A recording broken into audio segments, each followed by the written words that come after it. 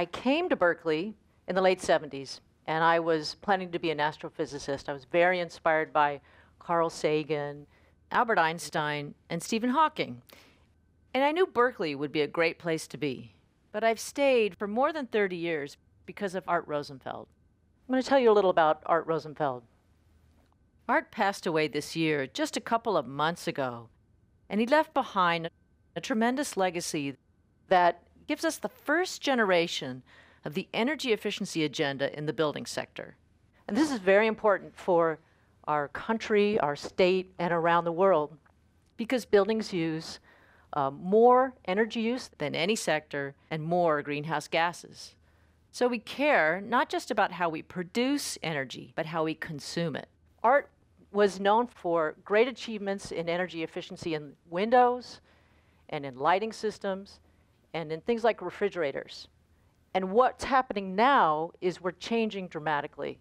As we talk about how we both produce and consume energy, it's no longer just about static energy efficiency, but dynamic energy management. So as we move away from a time where we had more and more power plants to supply the energy for growing loads, we now have distributed systems, and we have intermittent variable supply. So we're producing and supplying our energy with renewable systems. California had a great achievement just a couple months ago, this year, where over 50% of the electricity on a single day for 3 hours was from solar. Now that's a great achievement, and we should be celebrating that.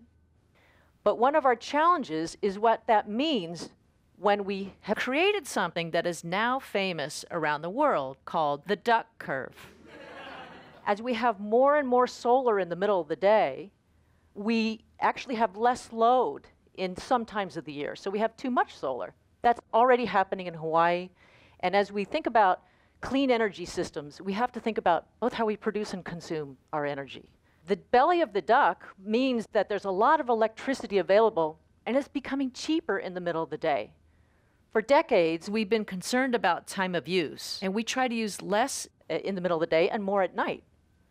But we're actually now very interested in using more during certain times of the day. It's very different than what we've been doing. So the challenge and the solution is related to what we do in buildings. Buildings can have flexible consumption or flexible loads. And those prices in the middle of the day, in the spring, when there's a lot of solar, is something that can be sent to a device in your home. So the most important thing to remember is that the way we use energy today is going to change dramatically. So we are going to be able to understand what is using energy on home, how much and when. It's when you use it that matters. The technologies in this picture show you water heaters, refrigerators, dishwashers, air conditioners, and maybe local storage and photovoltaic. We're developing the technology here in Berkeley to control those loads, to see the loads. We don't see them today. You pay the bill once a month and you go home. And things like Nest thermostats are enabling us to have what are called rush hour programs. So you actually use less around dinner time when that duck curve was peaking.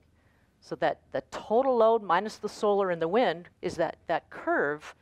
And we really want to fill that duck belly. So we want low carbon buildings, part of a low carbon grid, and we're going to be using our energy very differently.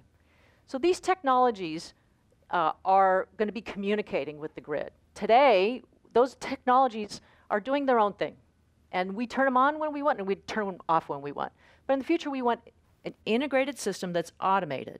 And we want people to be able to guarantee the energy performance of those systems. So we're really excited about the activities across the Berkeley campus and at Lawrence Berkeley National Lab, working across this multidisciplinary area. So it's a critical part of achieving a future vision of a low-carbon future, involving not just producing the energy, but consuming the energy efficiency, and dynamic load control. And these are the technologies that you'll be seeing in the future. Thank you.